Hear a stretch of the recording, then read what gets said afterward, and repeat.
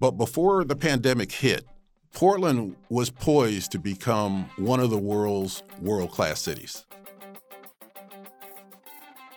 From the Coin Podcast Network studios in Portland, Oregon, this is Six Questions with Emily Burris and Ian Costello.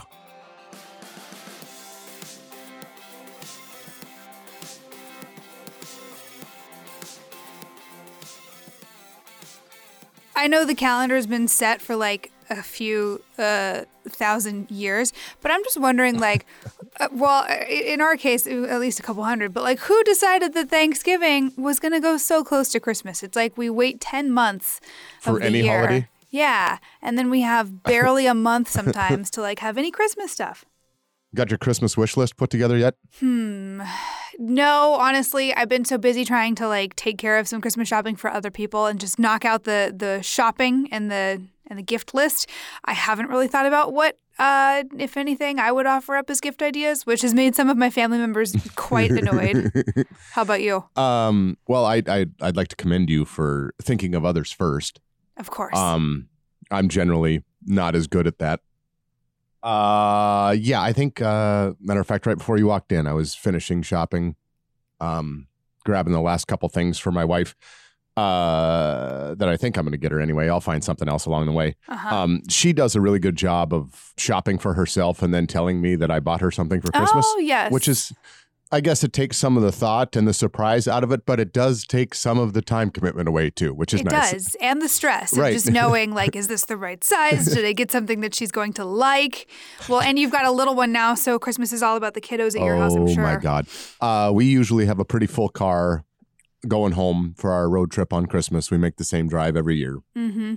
We usually have a pretty full car between me, my wife, my daughter, the dog, all of our stuff, all of our cold weather stuff, all the presents and that kind of thing. And this year we just started shipping stuff in late August, just getting it there because it's basically like we have to show up with the smallest suitcases we can because two grandmas and two grandpas are going to load us up with so much stuff. So much stuff. That it's going to be a full car. Yep. It's going to be a really full car. The dog may be riding in the Thule rack on top. She'll be okay up there, I'm sure. Of course. I mean, it's been so warm lately, you know? Yeah, right. As long as, it doesn't hit 40 below in Montana like it sometimes does while we're there. Oh, gosh. So comfortable.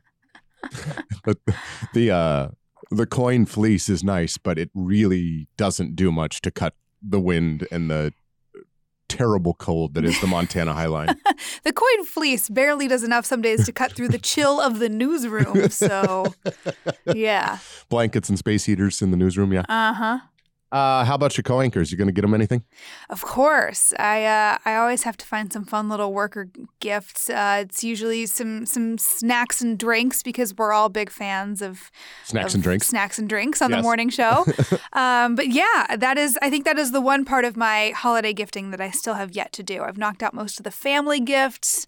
And now I gotta take care of the coworkers, the work husband, all of that. Okay, let's talk lists.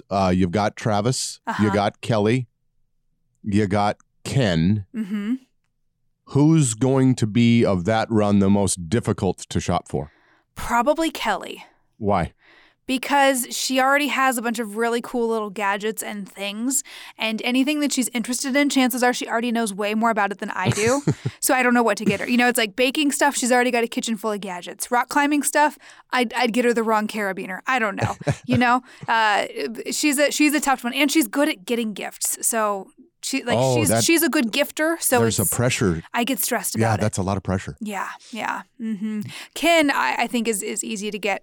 He's a simple man. He likes his bourbon. He likes his cigars. So I've got some options. Yeah, he is a simple man with an incredible story, and it is something that for the first time in all the time I've been working with him, I really got to drill down with him in this week's interview, and we'll get into the interview here in a minute. But it is weird to work with somebody for 6 or 7 or 8 years and then sit in a podcast studio with them and have an hour and 20-minute conversation and realize you may not have known them. Wow. Yeah. There was a lot I learned along the way. Why somebody just packs up and moves to Trinidad. I had never known that happened. I came across it in his bio and was like, whoa, why did he just go to Trinidad? So we get into that. But I got to tell you, I told him off the top, and you'll hear it. I've interviewed a lot of people in my career, and that was the first time in a long time I was actually nervous. Yeah. I think it's because when you're talking to another journalist, and you're talking to somebody with a reporting style and an interviewing style that you try and emulate or that you're inspired by, then you have to be extra good and really good. Mm-hmm. And you'll hear it's interesting, the reaction I got from him when I told him that I was a little bit more nervous than normal. Yeah. It's kind of like he achieved a superstar status in my head, and I had to tell him that I was going to probably shake and spit up on myself a little bit while I was talking to him. I mean, try co-anchoring next to the guy.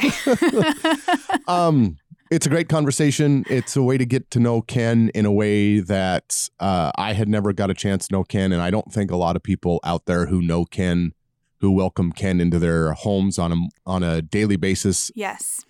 They don't know him either, because there is the news anchor side that you see on TV. Right. And there's also kind of the laughing, jovial guy you see on TV. What you see on TV came from so many years of so many different experiences, some good, some very painful. And we get into a lot of that.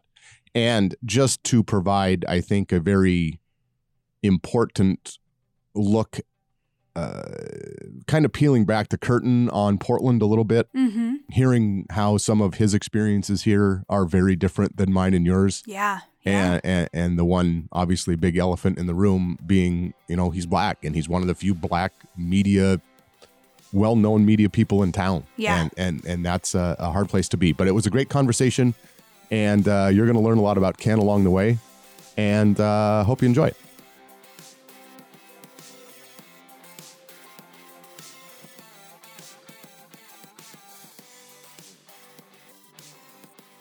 I got to say, we've done, 14 or 15 of these now. And I've obviously spent my career interviewing a lot of different people. I'm more nervous than normal. I woke up this morning a little nervous to interview you. And I think it's a little bit because I don't get to talk to another journalist very often. So I felt my questions really had to be on point. Well, I feel that my answers have to be on point, so I'm as nervous as you are. Ken, since I met you in midwinter of 2015, when we first started working together, you've been part of the morning routine for thousands of people in the Portland area every day. But I want to start long before you were anchoring KOIN 6 News this morning and ask you, what were mornings like for you growing up? What was life like at home for a young Ken Body? Well, it depends on how young you go. Obviously, when I was school age, then getting up in the morning was getting ready for school, eating breakfast. For a time when I was young, I worked as a stock boy at a local supermarket. So I had to get up pretty early in order to do the stocking of the supermarket. I also had a stint as a newspaper boy where I was able to get up and go and deliver papers early in the morning, get chased by dogs. In fact, the last dog that chased me convinced me that I did not have a future in newspaper delivery because I just didn't want to deal with the stress. Was that your first news job, delivering newspapers? Now that I think about it, I've never thought it that way, but that probably was delivering the Rochester Democrat and Chronicle in Rochester, New York. Sometimes in snowdrifts. I felt like what they say about the mailman, neither snow nor sleet nor hail. Those papers had to get delivered. Fortunately, most newspapers get delivered online now, so yeah, true. People don't have to go out in the elements in order to deliver them. Less dog chasing online, too. Much less dog chasing, yes. I wonder, Ken, I'm a generic white dude who grew up generically middle class. If I would have grown up in your neighborhood around about the same time and gone to your high school, how different do you think our lives would have been? I think our lives would have been quite different. I grew up in mostly a Black and Puerto Rican neighborhood in Rochester, New York, which is my hometown. And it was pretty much ethnically separated. Even though it was relatively diverse, having African Americans, Puerto Ricans, and white people in the neighborhood, it was pretty much dominated by the people of color in the neighborhood myself. The school where I went to, middle school, it was Madison High School. It would be equivalent to what Jefferson is in North Portland. It was that type of neighborhood, that type of school.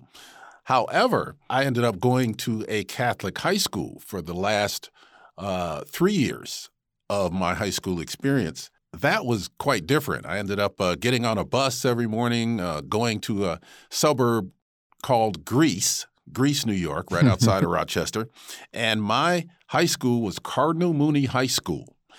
And the Catholic school that had the most African Americans that we had while I was there, during the 3 years I was there, were 12. And there were 1,500 kids in the school. Most years there were 5 or 6 of us. So I always viewed going to high school almost like going to work and then coming back to the neighborhood where my life actually was. So I don't regret any of that. It gave me a well-rounded experience as a young man. And I think it prepared me for where I ended up in terms of college, which was at Cornell University and Ivy League University. So I think that my life experience and my educational experience at a young age prepared me for where I am today. Anybody who has spent, I don't know, more than a few minutes with you, either working or hanging out, knows that music is a huge part of your life. You have been very vocal and active about the local community, the local music community here in Portland. But where did that start? Where does your love of music come from? I think it just comes from the fact that rhythms have always intrigued me. So, the beat of music, when I was young, I grew up during the Motown era and listened to my parents playing the Supremes and the Temptations and those kind of groups back in the day. And it just kind of always made me feel better to listen to great music. When I moved to Portland, when I found out that there was such a vibrant music community here, especially in jazz and blues, I just glommed onto it. Got to know a lot of the musicians in town, went to a lot of shows, and it's always been something that's been part of my life. I was in a band when I was young, but I was just playing around with it now that I think back on it. But it was something that I always wanted to be involved in. I always wanted to be involved in music. I always wanted to be involved in athletics, too. I was an athlete when I was coming up. So those two things made my life really well-rounded. And since I'm a little older now and my athletic career is behind me, I figure that music would be something that I could stay with for the rest of my life, and that has proven to be the case. What instrument did you play? I started out with clarinet lessons, believe it or not. I actually played a clarinet, not well, for a while. Took piano lessons when I was a kid and ended up just fooling around with a bass guitar one day and really liked that. Like the thump, thump, thump of the bass and just the body and the gravity that it gave to the music that surrounded it. So I did that for a little while as well. Eventually, I got away from trying to play music, and I say trying, and became a radio guy. In college, I started playing music on the radio, and then my first job in broadcasting after college was at a radio station in my hometown of Rochester, New York. So I did the morning drive as a news guy. I did a 10 to 2 midday shift as a DJ.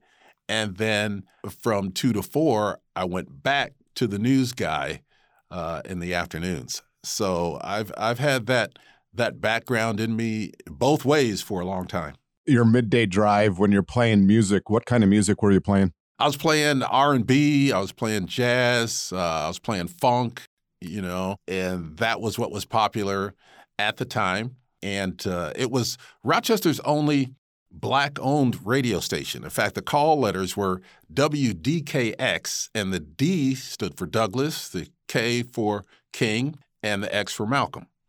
So it was really a good start for me to be in that environment, to be around other African Americans, and to be in a radio station that was owned by an African American, it really gave me a good background for not only the business, but the culture as well. Being surrounded by that many African Americans and Black coworkers, that had to be influential in just not necessarily the industry, but in convincing you that you could make it. Absolutely. No doubt about it. And I think that, it gave me the sense of being able to bring something to the greater culture. It gave me a foundation for when I went out into more diverse environments that I felt confident. Also, going to a Catholic high school, going to an Ivy League university, I always felt that I could compete, that I was as good as anyone else as long as I applied myself and became that. So I think I've always had that confidence knowing that I could function in the greater society, even coming up with the background that I had. So you go from your hometown of Rochester, New York, to college at Cornell, where we find you reporting for the college radio station, as you mentioned it. When you think back on those early days in your journalism adventure, what do you remember? Is there any particular story that still stands out and may have had more influence on your career path than some of the other stories you covered? During my college days, I think that there was the issue of affirmative action that really got to me, and that we did report on even at the college level. I refer to myself as an affirmative action baby, to tell you the truth. I would not have been able to afford to go to an Ivy League university without affirmative action. Academically, I was there. Extracurriculars, I was there. But Ivy League universities are expensive. And I happened to come up during a time when affirmative action was strong, and they were actually looking for students like me, students who were good academically, students who were good athletes, students who could bring part of our culture to the campus environment.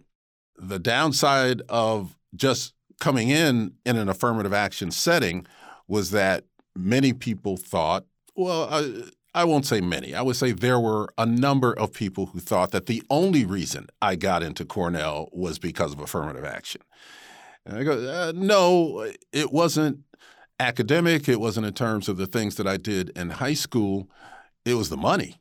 Mm-hmm. It enabled me to go to an Ivy League university. So that was my affirmative action story. And I think that we dealt with those kind of issues even as students on campus.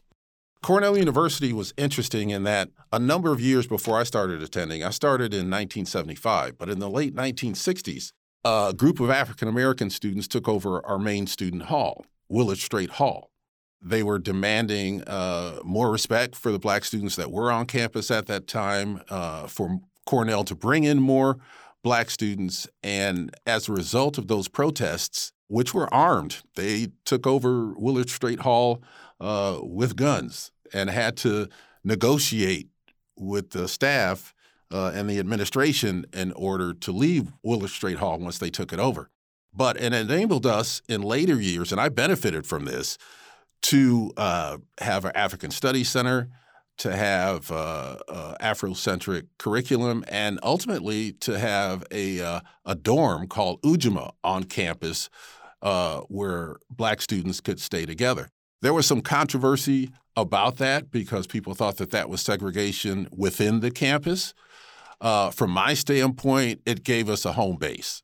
It gave us a place where we could go and feel like we were part of the university experience, but still interact with other African Americans. Because without Ujima, we would have been dispersed all over campus and all over Ithaca, New York. And that would have made my college experience much less rich than it was. In doing my research for this interview, I found one sentence in your bio on the KOIN website that caught me a little bit by surprise because in all the time we've worked together, I had never heard anything about it.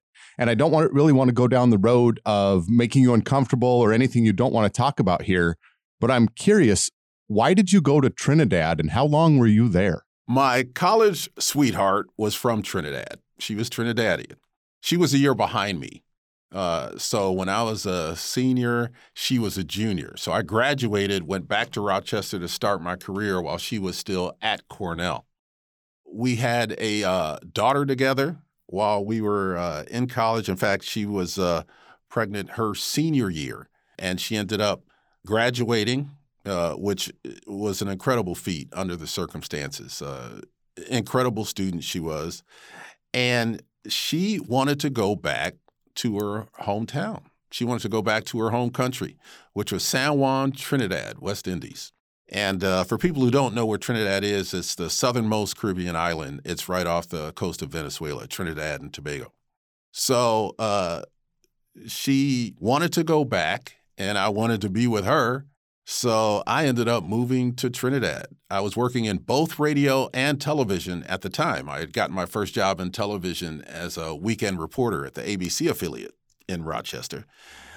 She graduated, worked for a year in Rochester in the hotel business, and said, Ken, it's too cold and I want to go back home. So I said, hey, well, I want to be with you, so let's go to Trinidad. And it turned out that it was one of the best decisions I had ever made. Got to be immersed in a different culture, a different country at a young phase in my life. Trinidad is really a diverse country in the sense that it has been colonized by just about everybody. So it was once, I believe, a British Commonwealth. It was settled by the Spaniards. There's a big Indian influence there from India, and there were quite a few British people who were there. So very diverse country, small country, but they had oil. So people were living pretty well in Trinidad. Of course, like any country, there were areas of poverty and that type of thing. But in general, the standard of living in Trinidad was very good. And as an American being there, my best friend there was from Britain. And I had another best friend who was Trinidadian, who grew up there. And it was just a fantastic experience. I just ran out of money. So I had to come back to the United States and get a job. And that's when I moved to Portland, because this is where my folks were. Okay, so here we are on the Ken Body timeline, and we've made it to the mid-1980s. You've arrived in Portland. What were your early impressions of living in this city? No doubt, a city that was obviously very different than the Portland we know today. I'll answer that in a couple of different ways, because it was very different from what I had experienced in life up to that point. It was the first time, honestly, that I had been in an environment that was so overwhelmingly white.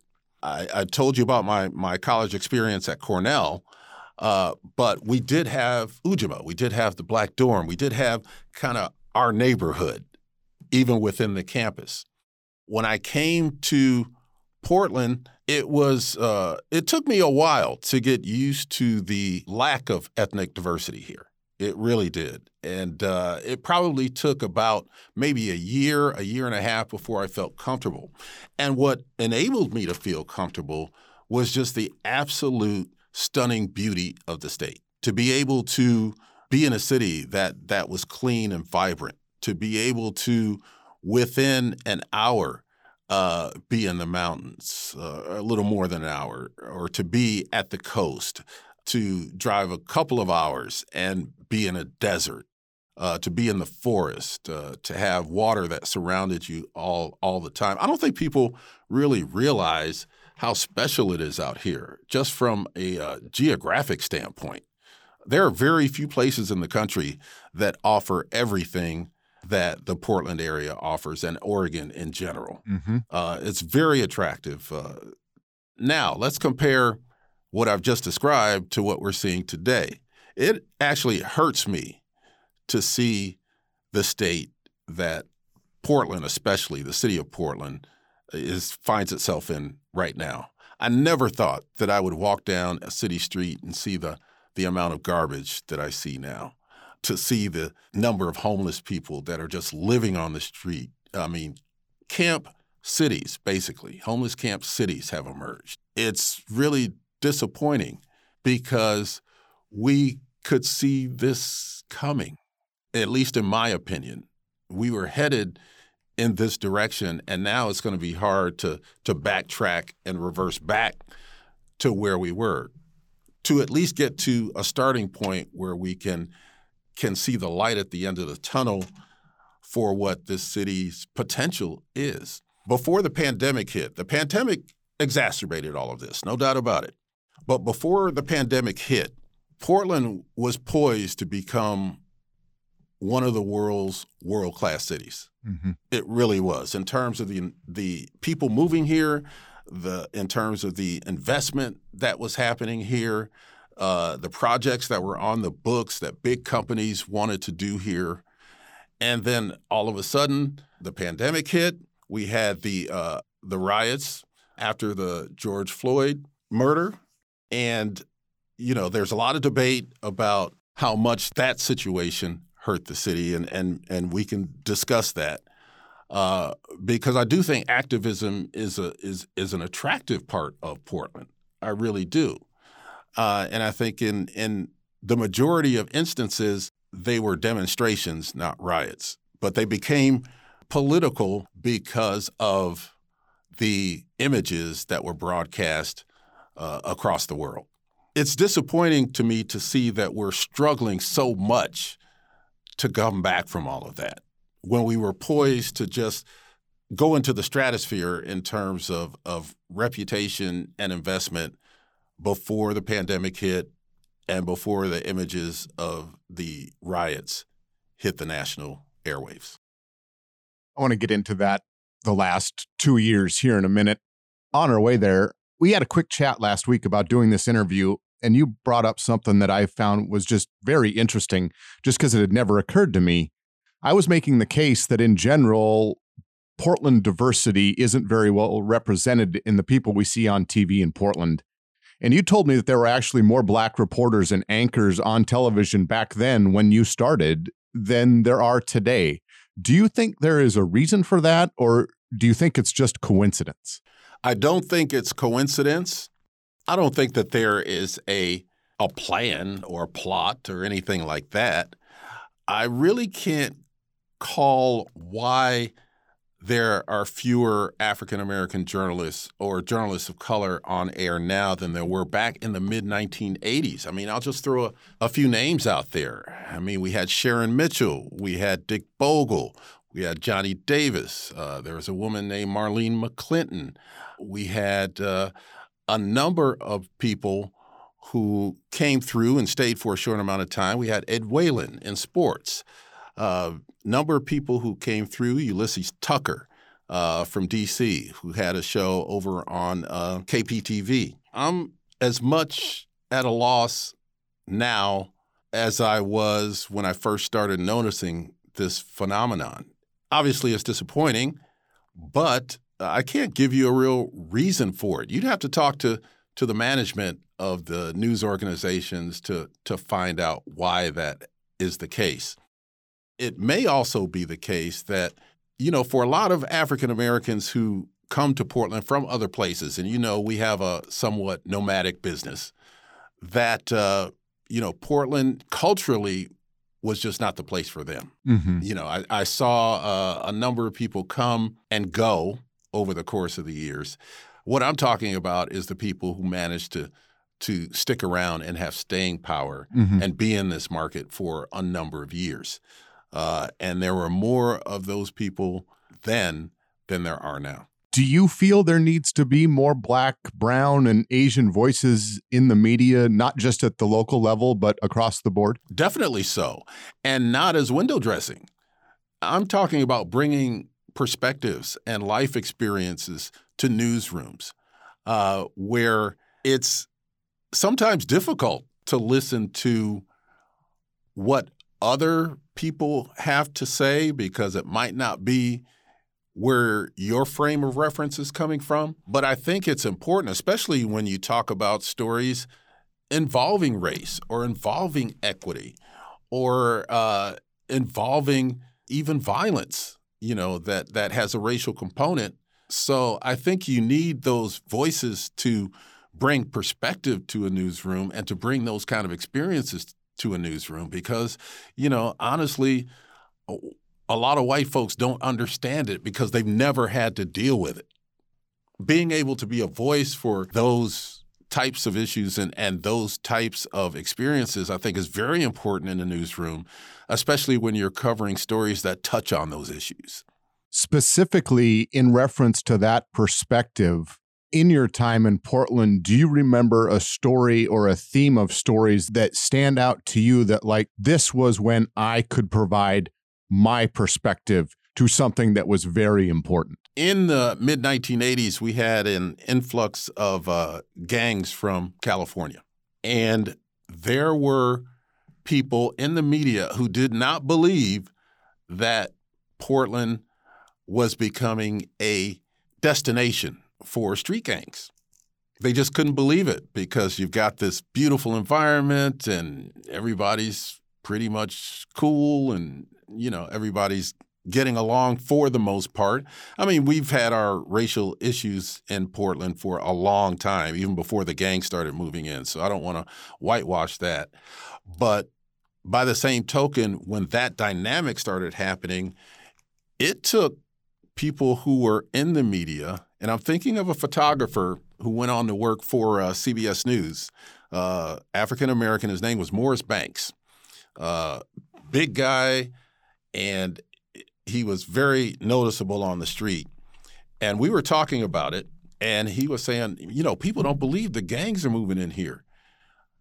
Morris took it upon himself to put himself on a night shift and go out and shoot visual evidence of gang activity. And he managed to embed himself with a couple of the gangs, the Bloods specifically. And he brought that footage to us here at KOIN and said, look at this. This is what's happening out here. If you're not connected to that community, or if you're not in that neighborhood, or all you're hearing is reports that somebody got shot or there was a drive-by, what's a drive-by? We don't know what that is. Well, Morris knew what it was, and so did I. So if you don't have that type of knowledge, just basic knowledge about the dynamics of these things, then you won't believe that they're happening until you see them with your own eyes, and that's what Morris was able to do. When we come back, more of my discussion with Ken Boddy, and we'll talk about the new show he's bringing to KOIN 6.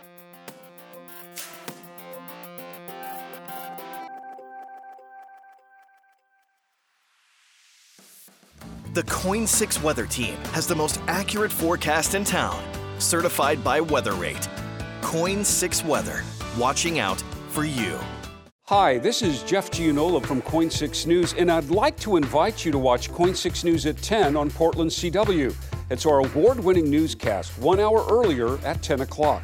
A full hour of the stories that are important to you and your family from the news team that's watching out for you. Plus, Portland's most accurate forecast certified by WeatherRate from Chief Meteorologist Natasha Stenbach. See why more people are switching to KOIN 6 News at 10 on Portland CW. Watching out for you.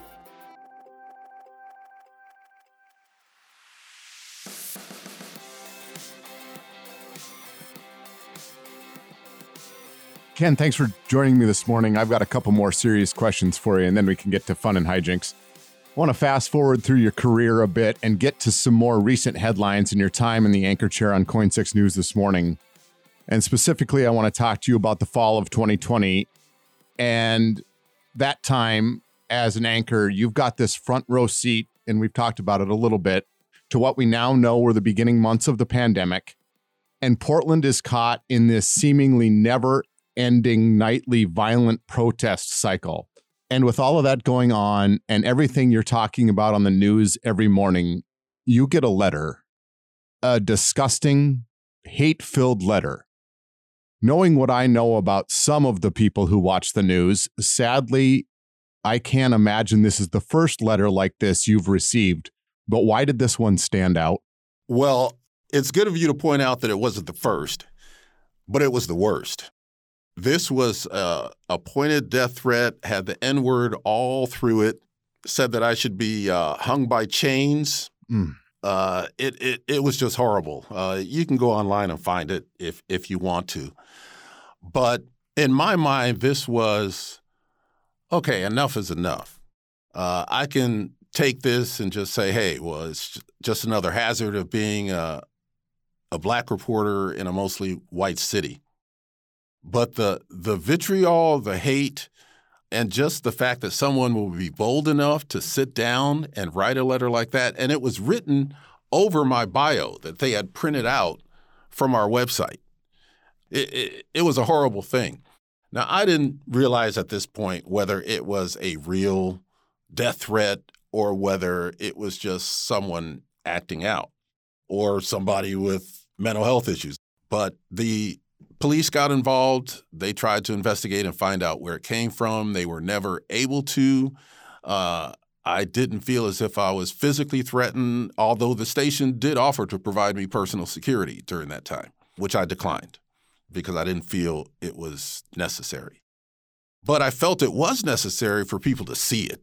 I wanted people to know that being African American in a city like Portland adds another layer of what could be stress to your life. Mm-hmm. That there are people out there who do not like you based upon your skin color alone. Now, if anybody had taken the time to maybe talk to me the way you're talking to me now, find out my background, find out where I came from, found out how I earned my way, and I want to emphasize that, earned my way to the position where I am now. I didn't take any shortcuts. I did everything by the book. For somebody to just send you a letter like that, threatening your life based upon the fact that you're an African American alone, I felt the greater community needed to know that. The letter started out with a line that said something like, I saw on the news a big smile when you said Trump lost.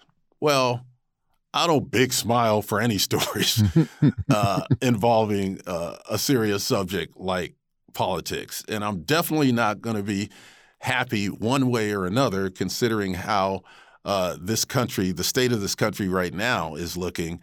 I'm not going to be smiling when I talk about winners and losers in politics. It just, first of all, that wasn't true. That was that person's perception.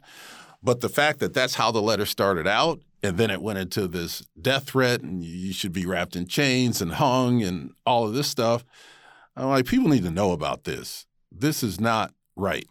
So you, along with Coin Station Management, made the unusual decision to respond on air to that letter, generally something we don't do. Ken, I think a lot of us were raised with the idea that the best way to beat a bully is to ignore them. And you talked about it a little bit a minute ago, but why did you feel this was the right time in your career to respond to this letter? Because it wasn't the first. You said it was the worst. And what has been maybe the most surprising things to you about the reaction to your on-air response? Well, I just thought it was important that people know. And I built enough of a reputation in this town, and I've worked in this town long enough where people do know me. They know me as a journalist. They know me as a person because, going back to what we were talking about in terms of my interest in music, I'm out and about, especially pre-pandemic. I'm seen. I talk to people. I go places. I do things. So I felt that coming out of my mouth at that time, they would realize that this is just not some guy complaining about something that's insignificant, that this was real. So I felt that was important to bring it out at that time. In terms of the manner in which I responded to it, as I said in my response, I was more sad that somebody would have enough hate in their heart to do something like that to somebody in the public eye. And that's just not regarding race. That's regarding civility, regarding living in a society where you've got to live with other people. So that's why I felt it was important to publicize that. Now, you asked me what surprised me about the response. I don't think I was as surprised as I was heartened by the fact that so many people responded positively to that incident. I had people that I hadn't heard from in a long time who reached out to me and said, Ken, that was horrible what happened. We're glad that you exposed that. And it shows people that there is an undercurrent of racism here. And nobody can say that you brought that upon yourself. So I was really heartened by the hundreds of people, literally hundreds of people who responded to that on my social media. We submitted that story, my response, to the Emmy organization, and that story actually won an Emmy. But I didn't do it for that. But that was one of the responses that let me know that, yes, my experience hit a chord with some people. It actually caused people to think and caused people to react. Like we mentioned, and this is kind of building off what we talked about before, all of that happened in the first summer of the pandemic and these nightly protests here in Portland, which I want to go back to for a second. What was it like for you in that anchor chair every morning to be bringing people the news that the city you love, your home, was the scene of so much nightly violence and destruction? It was tough because I always kind of viewed myself as an ambassador for Portland. Whenever I'd go to different places, people would say, before all this happened, man, you live in Portland. You're so lucky. I've heard so many great things about it. And I would tell people, yeah, all the great things you've heard about it are true, and it's going to get even better. Mm-hmm. Then, the pandemic hit and the unrest hit. I would go to different places, and when I was able to travel to different places, and people will say, what the heck is going on in Portland? Are you okay? Are you safe? And I would say, yes, I'm okay. I'm safe. Most of the destruction is within a 4-block area. Mm-hmm. But those are the images that you're seeing on TV every night. So you're thinking the whole town is up in flames. So I had to explain to people, no, that's not the case. And the images you're seeing, that's not the majority of people who are in downtown Portland. Most of the demonstrations that happened were peaceful. And I know people on the other side say, yeah, sure, they were peaceful. Look at these pictures. Well, yeah, but we weren't showing the pictures.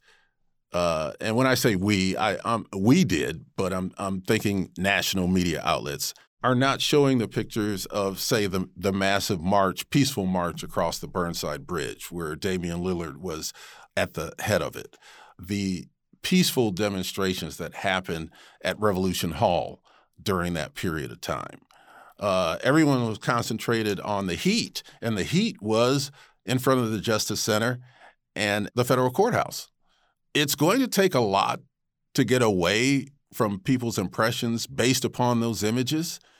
And also, we were right in the middle of this political tug of war where our former President Trump sent in the feds. Mm-hmm. And we can still debate whether or not that helped the problem or exacerbated the problem. I think there's still a misconception, especially in places that aren't Portland, that all of those protests were the result of the Black Lives Matter movement. We know that is absolutely not the case. And you mentioned it a while ago. In the wake of George Floyd and Breonna Taylor and Jacob Blake, Portland was home to some of the biggest, loudest, and most peaceful Black Lives Matter marches in the country. We saw these incredible images of unity. You talked about Damian Lillard leading one of the marches across one of the bridges, and these images of compassion as thousands of people marched day after day. Did that part of it make you proud? I think so, because Portland has been known for activism for a long, long time. We've seen the WTO demonstrations. We've seen Occupy Portland, which was one of the biggest Occupy movements in America after the one on Wall Street. And eventually became bigger than the one on Wall Street where it started. So it's not as if Portland hasn't had a reputation as an activist city for decades. So to me, it was not surprising that we were the number one city in America to protest after the George Floyd situation. But it kind of surprised me that so many people were surprised by it. So we can't really have the discussion about the violence in Portland and the protests without crossing over into politics. Sure. And as a way of promoting a pretty cool thing you're a part of here at KOIN, what can you tell me about the new show you are hosting? What are you hoping to do with it? And when will it debut? Well, the show is going to be called Eye on Northwest Politics. It'll debut on December 5th, Sunday, December 5th, during the 6 o'clock news hour. What I want to do is to have discussions with policymakers and people. And I want those discussions to be shedding light on situations as opposed to just generating more heat. And I know that will be difficult to do in these polarizing times. But I'm going to try to do my best as a host to keep people on track. And also, let's talk things out. Let's understand what people's positions are. Now, there will be some cases where there will be panels or there will be counterpoints. But I would like to be able to sit down and have long conversations with people individually. I want to be able to sit down and talk to you and say, yes, there might be a lot of people who disagree with you, but do they really understand your position? I want to get people to understand where other folks are coming from. I think that's going to be really important in these polarizing times, that there be a voice. I don't want to call myself the voice of reason, because I have my own issues. We can talk about those later. But I think as a journalist, I've gained enough experience and gained enough credibility and confidence in talking to all sectors of this society, where I think that I can get closer to achieving that goal of bringing light instead of bringing heat. We talked a little bit ago about perspective and the perspective you bring as a Black man and as a Black journalist to the stories you cover. Are you hoping to bring some of that perspective to this new show too? Absolutely. I don't think I can divorce being a television host from my life experience. Fortunately, it's been diverse enough where I think I can understand most reasonable positions. And I emphasize I can understand most reasonable positions. When things get unreasonable, I think I just have to call it the way I see it and just let the chips fall where they may. Because sometimes you got to call it for what it is if it's to use the initials BS. I would not say that entire word on the air, but I might use the initials once or twice in the course of conversations if it gets to that point. I don't think there's anything wrong with calling BS when it's actually BS. All right, I'm going to hit you with a couple rapid fire questions here, see if we can have a little bit of fun. Ken Boddy walks into a jazz club. What's the first drink he's going to order? I am going to order a beautiful. Now, you may ask me, what is a beautiful? I thought there was more coming to that answer. It's just a beautiful? The drink is called a beautiful, and it is 50% cognac and 50% Grand Marnier. And it is tasty, it is powerful, and it will get you in the right mood to listen to some great music. I asked you what the first drink was going to be.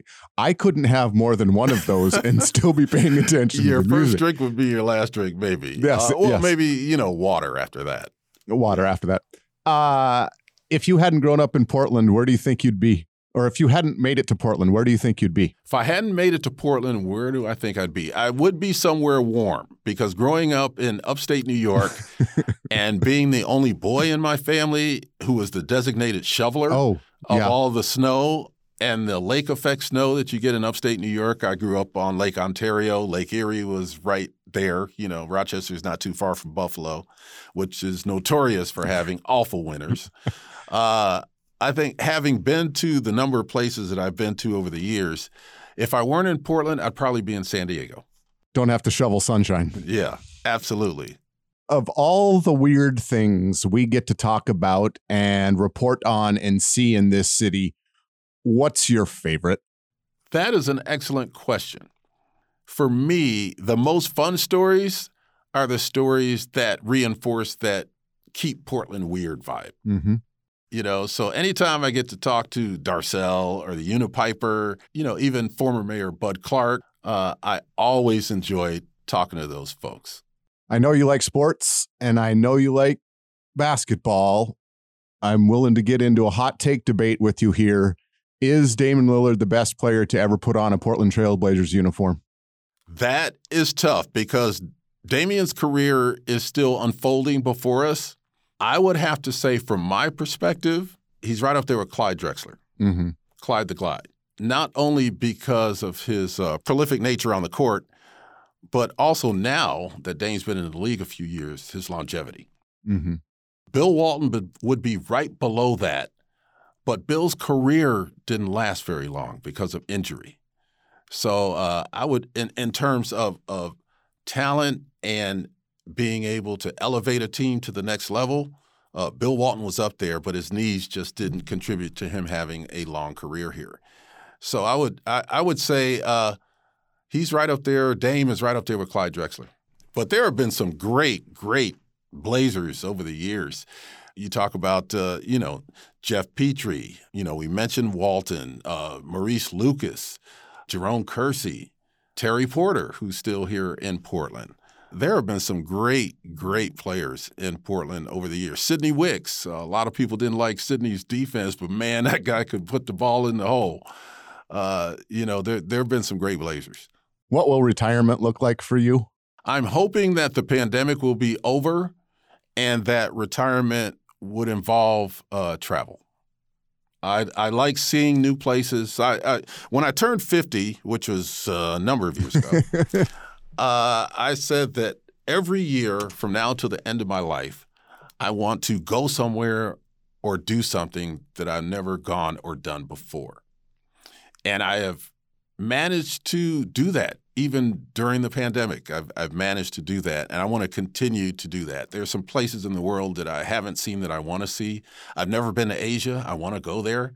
I want to go where the language is hard for me to even comprehend. So I want to do that. It would involve travel and basically just enjoying life around here. To explore more of Oregon that I haven't been able to explore, just because I haven't had the time to do it. Ken Boddy, thank you very much. Thank you. I appreciate it. It was fun.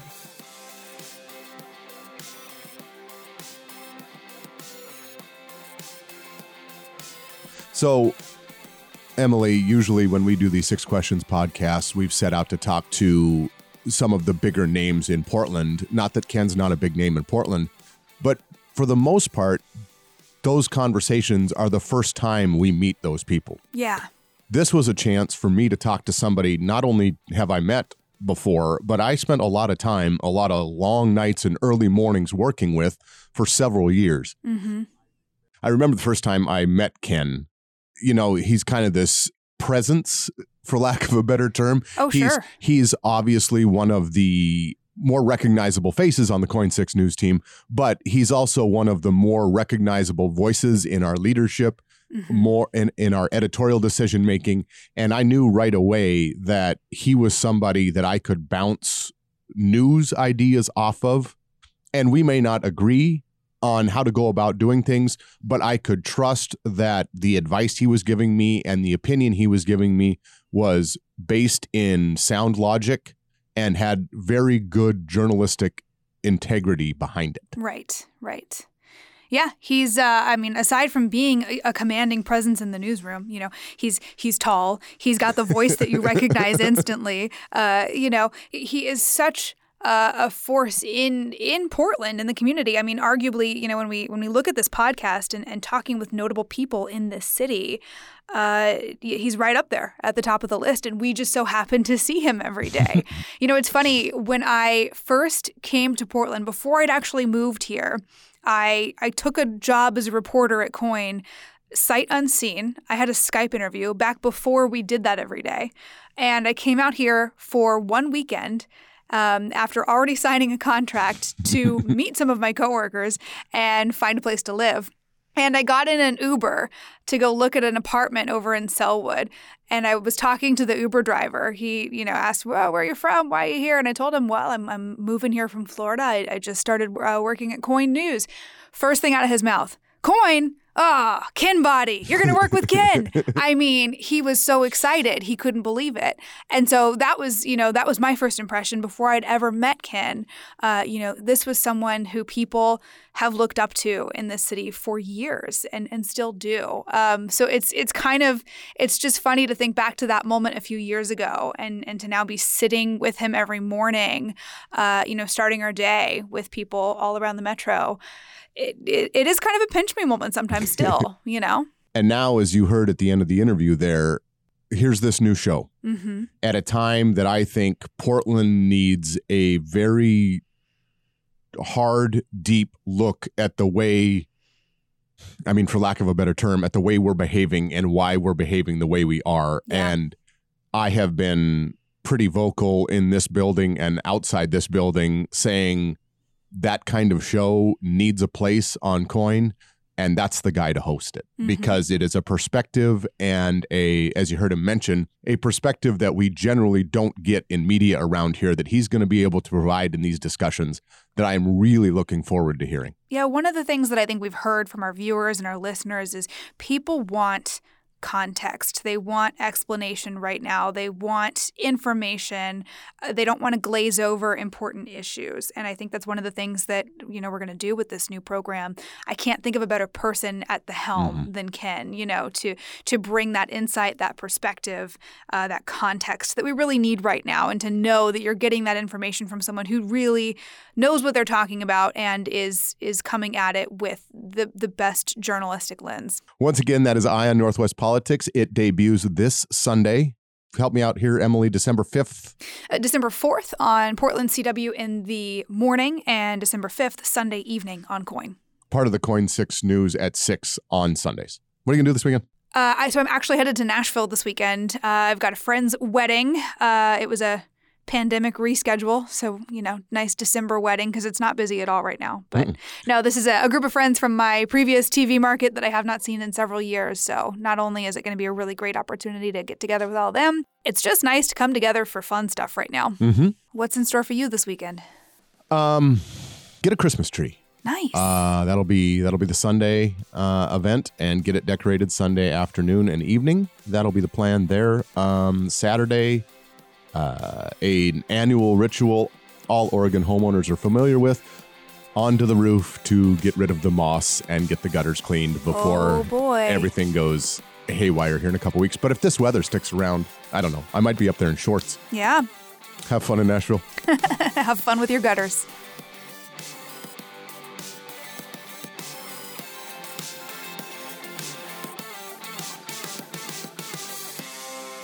The KOIN Podcast Network is your home for on-demand coverage of local news, sports, weather, and entertainment you won't find anywhere else.